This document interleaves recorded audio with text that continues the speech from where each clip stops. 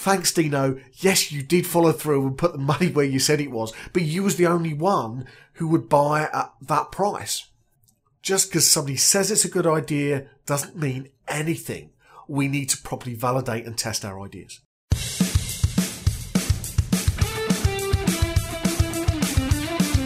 Welcome to the Get Real About Business podcast, where we uncover the real deal on what it takes to start and grow a business fast. It's all about earning the right where we work hard today so we can reap the reward tomorrow. Prepare for some hot tips today. I'll be your host, Clive Maloney.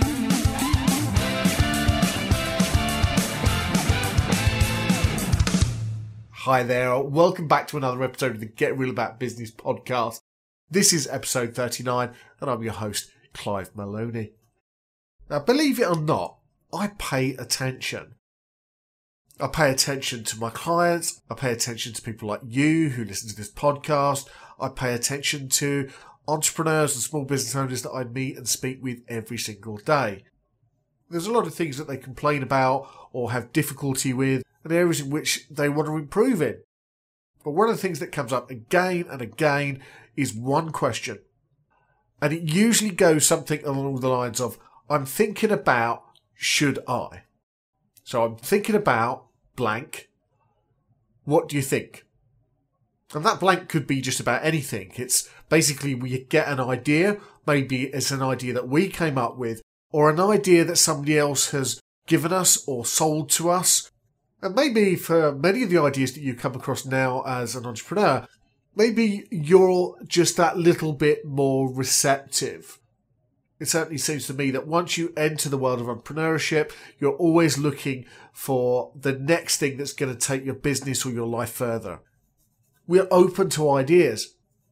And of course, you're meeting people all the time, you're having conversations, plenty of ideas going. And it's that next idea, the golden idea that we think is going to dramatically change our world. But there are a lot of traps and pitfalls. Not every idea is golden. And what we need is a way to validate our ideas, to work through those ideas so that we can understand whether there's something that is worth our time, our energy, our money, our resources into investing in them, or whether we should just park them, maybe forget them entirely. So today I thought I'd share a little bit about that. And as you probably know by now, I spend a lot of time coaching people and in masterminds. People are always looking for validation. We have ideas, we want the ideas validated. But one of the things that you might be missing, well, you probably are missing, since you left your old job and you started up your own small business, I'm assuming that's where you're at right now. One of the things you're missing is the accountability that comes with having a manager that you have to run ideas through. I actually think that this is one of the dangers about having so much freedom that's available to you as an entrepreneur, is that when we get an idea, we don't properly validate them. So that costs you time and it costs you money. It can also cost you reputation. And one of the other problems as well is that we can sometimes pursue one opportunity whilst we've got other things going, and then we can confuse our audience. Now, I'm not suggesting for a moment that you can't have several things going at the same time. Of course you can. But your audience, whoever you're speaking to, they've got to understand how things link. So let me give an example here. When I first started my business, it's all about corporate coaching and training. It was very much focused on medium to large size businesses, and I was offering a series of training. That training was in leadership and personal development, a number of different areas. So that was before I decided to niche down and focus actually on small business. And I'd been going along to a regular networking event. It was a chapter at BNI, if you've ever heard of that. It stands for Business Networking International. But basically I'd been going along to this group and I hadn't been getting any leads or referrals. I've been putting a lot of energy in and been trying to be as giving as possible, but I was getting nothing back. And then it got back to me, and this was probably about 8-9 months into it. People were confused. They were confused because one day I might talk about a leadership or management program, and the next day I might talk about something to do with personal excellence or time management or something like that. And so the feedback I got, which was through the grapevine, which, almost the worst way to hear things, that you think, well, people have been talking about you behind your back. The feedback I'd got was that They didn't understand what I really stood for, and that I was jack of all trades, master of none. And that was really hard to hear. Jack of all trades, master of none. So basically, I wasn't very good. Now, obviously, when we hear feedback like that, it is upsetting, and I had to kind of move through that upsetting stage to realise, actually, maybe they have a point here. It doesn't matter whether I'm actually qualified to deliver something or not, or whether I've got experience in one area, or actually whether I can help someone. What matters most is that my audience believe that I can do it. So I had to get better around my marketing message. And the point is that sometimes pursuing one thing then the next, and having some kind of mixed bag about what you do, tends to confuse your audience. We want to avoid that. And as I mentioned, when you pursue an opportunity, there is a cost in both time and money. And I learnt that lesson the hard way. Around about that time when I got that feedback about, well, he's jack of all trades, master of none. That's when somebody asked me, do you do first aid training? And when I was younger, I was an officer in St John Ambulance Brigade. And so I was very heavily into first aid. I'd completed tens of thousands of duty hours, and I used to teach first aid. Things elapsed since then, so I said to them, well, hey, I used to, but I don't anymore.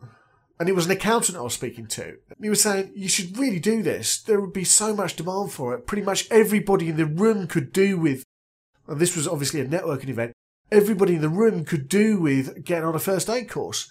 I'd buy it. And so there was my opportunity. Hold that thought, I said. And then I went away and I looked into it and I re-qualified as a first aid trainer.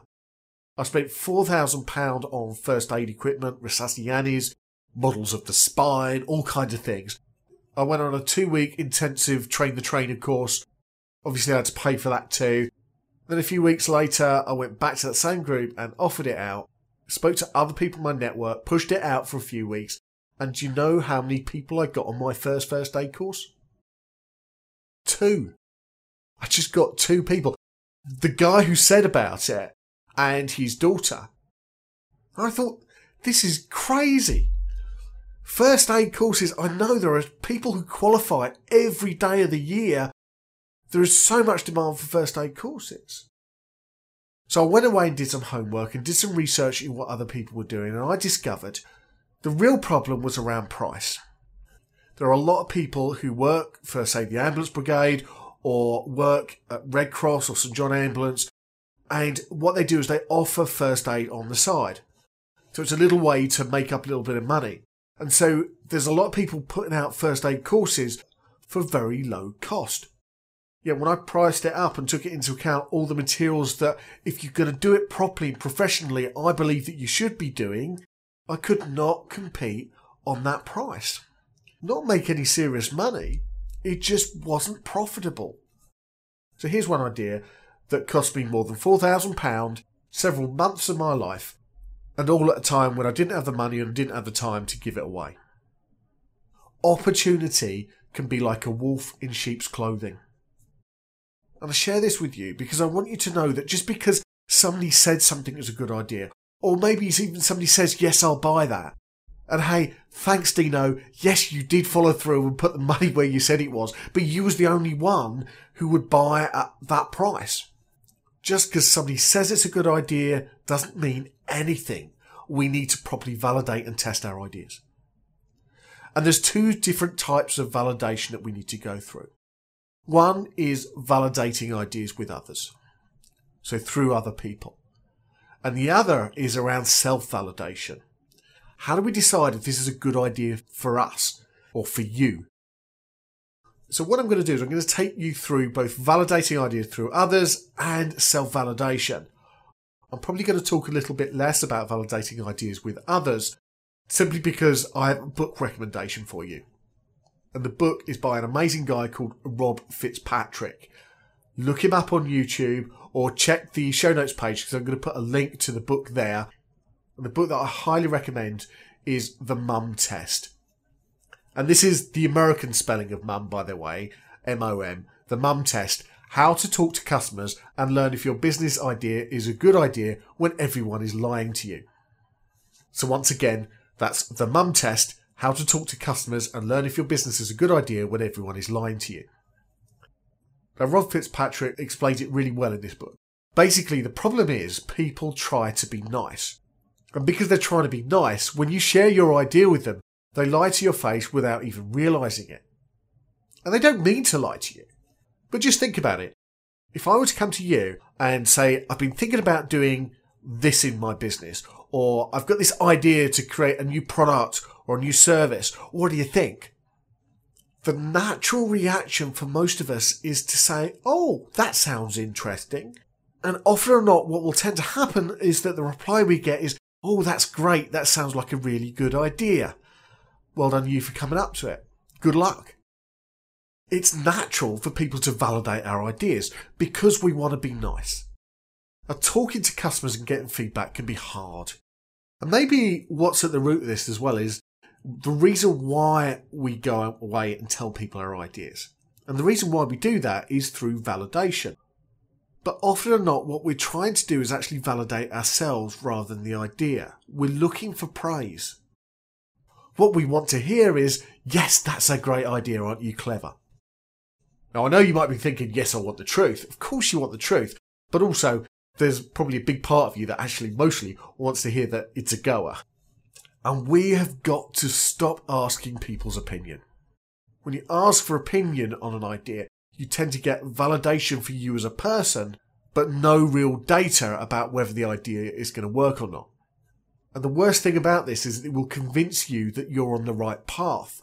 And so you get this false positive, which causes you to overinvest your cash, your time, and your team. So as Rob Fitzpatrick talks about in his book, stop asking for opinion. So how do you get feedback on an idea? How do you validate an idea with other people? Well, what Fitzpatrick talks about in his book is that you go away and you ask them about life instead of your idea. Of course, where the mum test comes from is that the last person you really want to ask for a business idea to get some opinion is usually your mum, because she loves you and she will tell you anything to make you happy. And so again, you get self-validation but no data. But if you have a conversation about their life, whether it's your mum or somebody else, and don't ask them about the idea, just find out what are they interested in, what's important to them. That's when you start getting some feedback. So it all boils down to this. When you are soliciting feedback from other people, when you're validating an idea with other people, do not tell them what the problem is that you're looking to solve, and definitely don't tell them that you're coming up with a product, at least until you're further down the road. Maybe you've got to steer the conversation around to it, but find out what their problem is with the thing that you're looking to solve for them, get the detail, and then create a solution on the back of that. There's a wonderful example in the book about creating an app, like for your mobile phone or your iPad, and the app would have lots of different recipes and things. And when you run it through the mum test and you ask your mum what you think, then of course she says it's a good idea. But when you really test the idea out by asking what she's interested in and what she cares about, then you might find that actually she's not interested in more recipes because she's got a ton of cookbooks as it is, and one thing leads to the other. It's the wrong idea for the wrong audience. So I don't want to go into it too much because this is a recommended read. Go and read the mum test. But what you can do right now is stop seeking approval. If you've got an idea, just go away and ask people about that problem that relates to the idea and find out what they've tried in the past to solve the problem, what the nature of that problem is. Just ask questions. If we ask better questions, we'll get better data. And once you've got that idea, you would then go away and test it. So the first thing we do when we get an idea is that we want to look to validate it. We validate it in two ways. One is validating ideas through others. Do not skip this phase, because if we purely go on our gut instinct or our own personal research, that really isn't rigorous enough. But if you are going to validate ideas through others, then you need to do it in a smart way where you actually get the data and not personal approval. Okay, so that's step one. The other part of this is to look at how we go about validating it for ourselves. Now, as I said before, sometimes we can end up doing something that confuses our audience. The thing I see a lot is around network marketing, be it Herbalife, Cambridge Weight Loss, Utility Warehouse, any of those companies, and there are hundreds of network marketing companies out there. Probably 80% of them are decent companies, and for the right person, they could be well worth getting involved in. But network marketing is often promoted as something that you can do on the side of something else, whether it's on the side of a job that you go to. Of course, where I see it a lot is something that you add to your business offerings. So I see a lot of entrepreneurs who are running a small business and then they say, well, hey, I just signed up for this network marketing company. It seems like a really good way to make some money. It costs next to nothing or possibly nothing to get started. And so I just got involved. 4 to 6 months later, 9 times out of 10, I find that person's never made any real money with it and has abandoned the idea entirely. And if they put any money into it in the first place, that money is lost. Now, I don't want to be unfair to the network.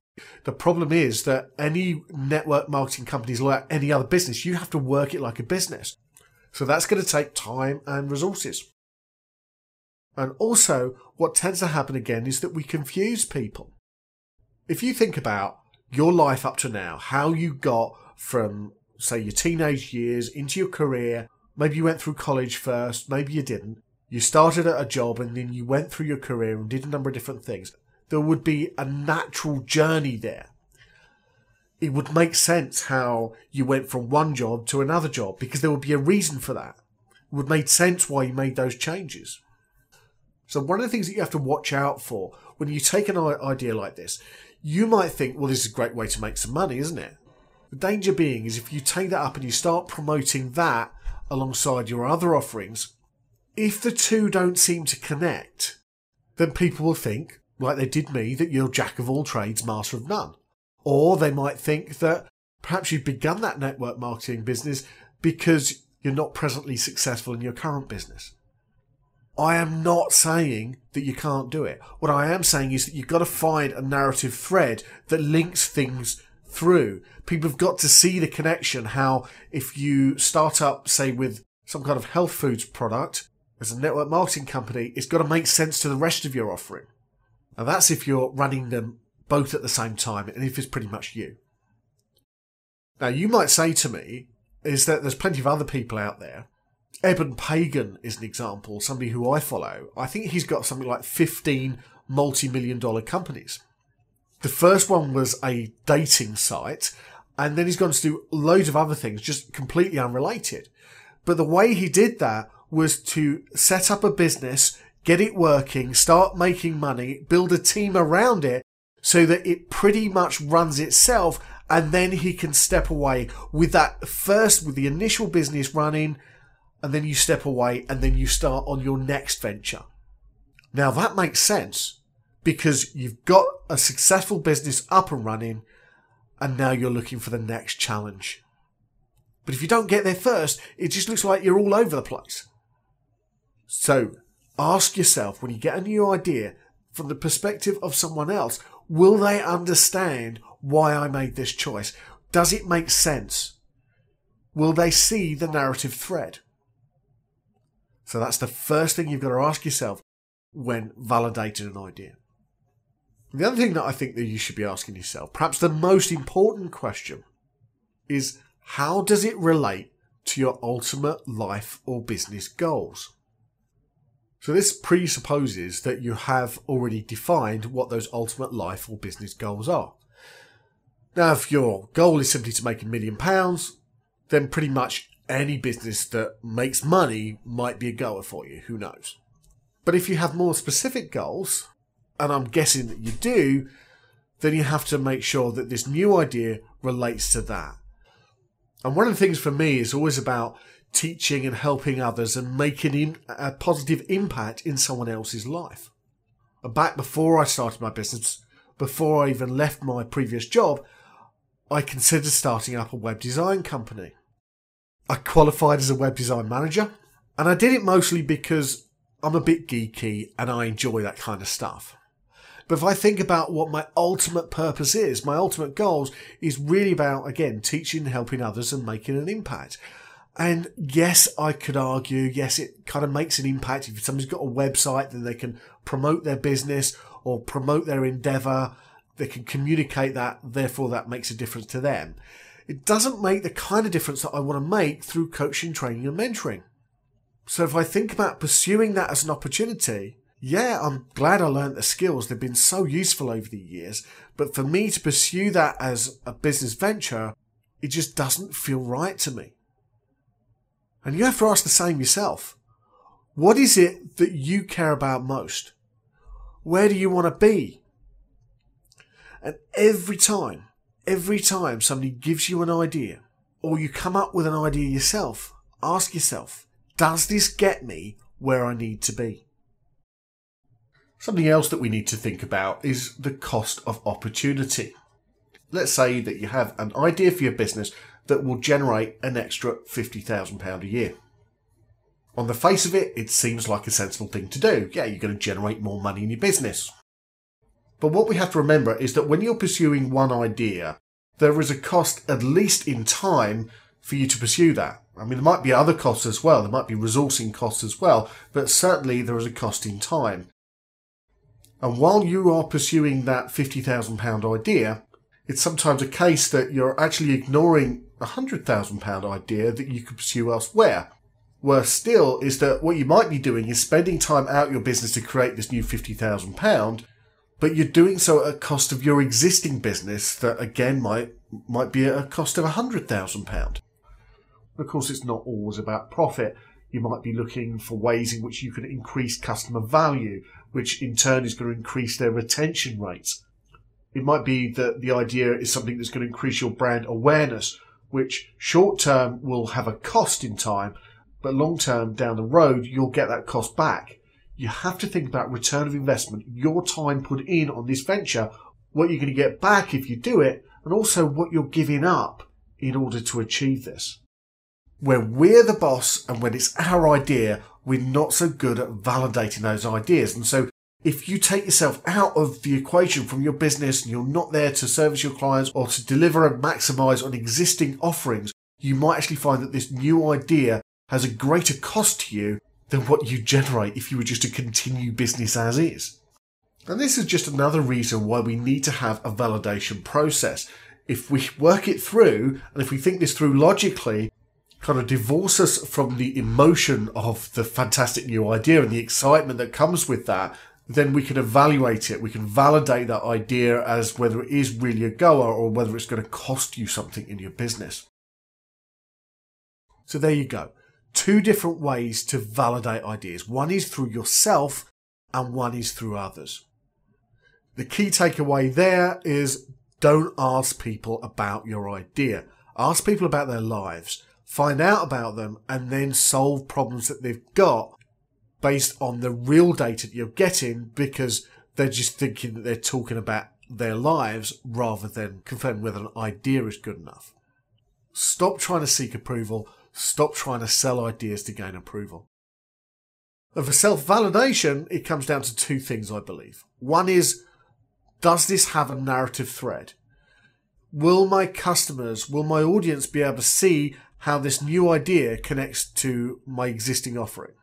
And the second thing is, does what I'm looking at doing here fit with my ultimate business or personal goals? If you validate all ideas that way, there's a much better chance that your idea is going to actually pay you off in the long term. And the final stage to this is to go and get some commitment. This isn't about validating your idea now. It's actually, once you've got that idea, you then need to test that idea. Again, ideas alone are great. If you go and ask somebody's opinion, even experts' opinions, you go and speak to people who invest in companies, angel investors, consultants, business coaches like me, there's a good chance that whether we say this is a good idea or it's a bad idea, we're probably going to be wrong. Because no two businesses are the same. What might work for me doesn't necessarily work for you. And really, business is all about learning what the principles, what's the mechanics of running a good business and what are the things that influence good decision making. If we understand that, we can build a better business. But if I think it's a good idea, if I think it's a bad idea, don't believe a word I say because I'm probably going to be wrong. And the same for anybody else that you ask. And so therefore what you've got to do is you've got to test it. You've got to get confirmation, and the 3 ways to get confirmation. And this is my final share with you today. You've got to get commitment, and there's 3 ways to do that. You want a commitment of time, commitment of reputation, or commitment of money. Let's start with money. Once you've had your idea and you've had conversations with people about what matters to them most, then you start with that conversation and you say something like, what if there was something out there that would solve X, Y, Z for you, and in the way that you want it, would that be something you'd buy? And probably they'll say, yeah, of course I would. That's the point at which you actually have to ask for the money, because at that point there, that's still an opinion. Yes, I'd buy that because it's hypothetical. But that's where you've got to ask for the money and say, okay, here's my bank details, let's do this. I'll get it to you in the next couple of weeks. Until you can get people to put money behind that idea, it's not proven in any way. That might be that they'll pay you the money outright. They'll give it to you up front before you put together the program, the product or the offering. So it could be like a pre-order, or it could be that you've already done it and then you're just ready to go and you want to pay them and start straight away. You could also take money through a deposit, and sometimes if that doesn't work, you might even try getting a letter of intent. That is how you get commitment in money. And that is the ultimate test for whether the idea is correct and whether the idea is scalable.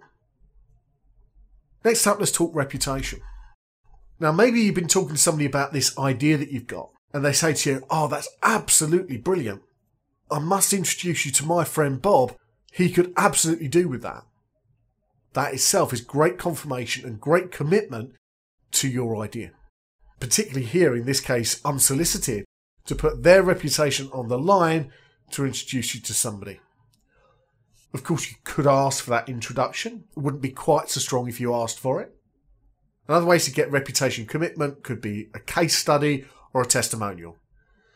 If somebody's willing to put their story forward, if they're willing to share positive news about your offering, that is a good sign that this is a good idea.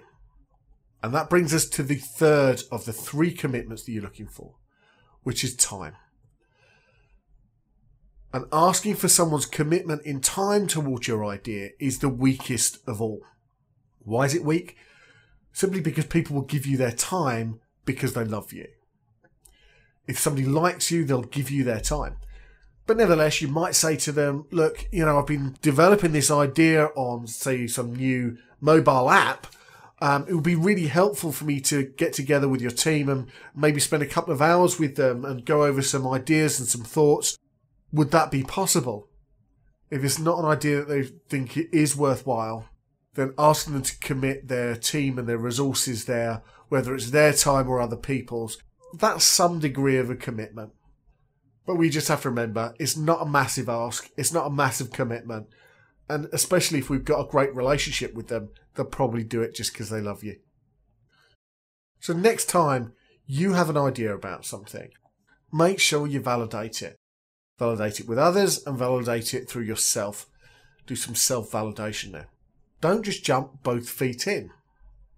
So I just want to wrap things up by thanking you for listening to me today and thanking our sponsor, KB Virtual Services.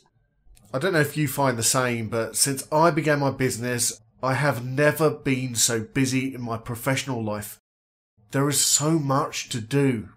The frustrating thing is that some of the things that you have to do, like your bookkeeping, following up with some of your clients, making some phone calls, they're not the things you really want to be spending your time on. They're not the things you love. They're often not the things you're good at, not the things you're quick at, and most importantly, they're not the things that are most profitable. It therefore helps that you can have someone that you trust, that will have your back and will take some of that stuff off you so it frees you up to focus in the very best of areas, the areas that only you as the small business owner should be pursuing. KB Virtual Services is my choice for a virtual assistant. And getting a great virtual assistant, someone who's going to support your business while you're out there making money, that's what's going to help you scale your business, will help you look professional, and most of all, create the focus you need to achieve your business goals. So if you'd like to find out what KB Virtual Services can do for you, then follow the link that you'll find on the show notes page, or visit kbvirtualservices.co.uk and let them know that I sent you. You'll get a special deal for doing that. Now, if you found today useful and you love the show, you'd like to get involved more, there's a couple of things you could do for us. If you're listening to this on iTunes, please leave a review, or leave a review wherever you happen to find this. It really is important. It helps other people find the show, so you'll be helping me at the same time as helping others. Also, you can continue the conversation. Come and tell us your stories, share your ideas, and you can do that in my Facebook group and in the Right. It's free to join, and it's for all of my podcast subscribers. Come and hang out with me and other entrepreneurs. You'll find the link to that, as well as the book recommendation that I gave you today. They're all on the show notes page that you'll find at getrealaboutbusiness.com/39. We'll be back next time. We're talking video and creating a YouTube channel and building your reputation. All that and more next time. Until then, take care of yourself. Here's to you and your highly successful business.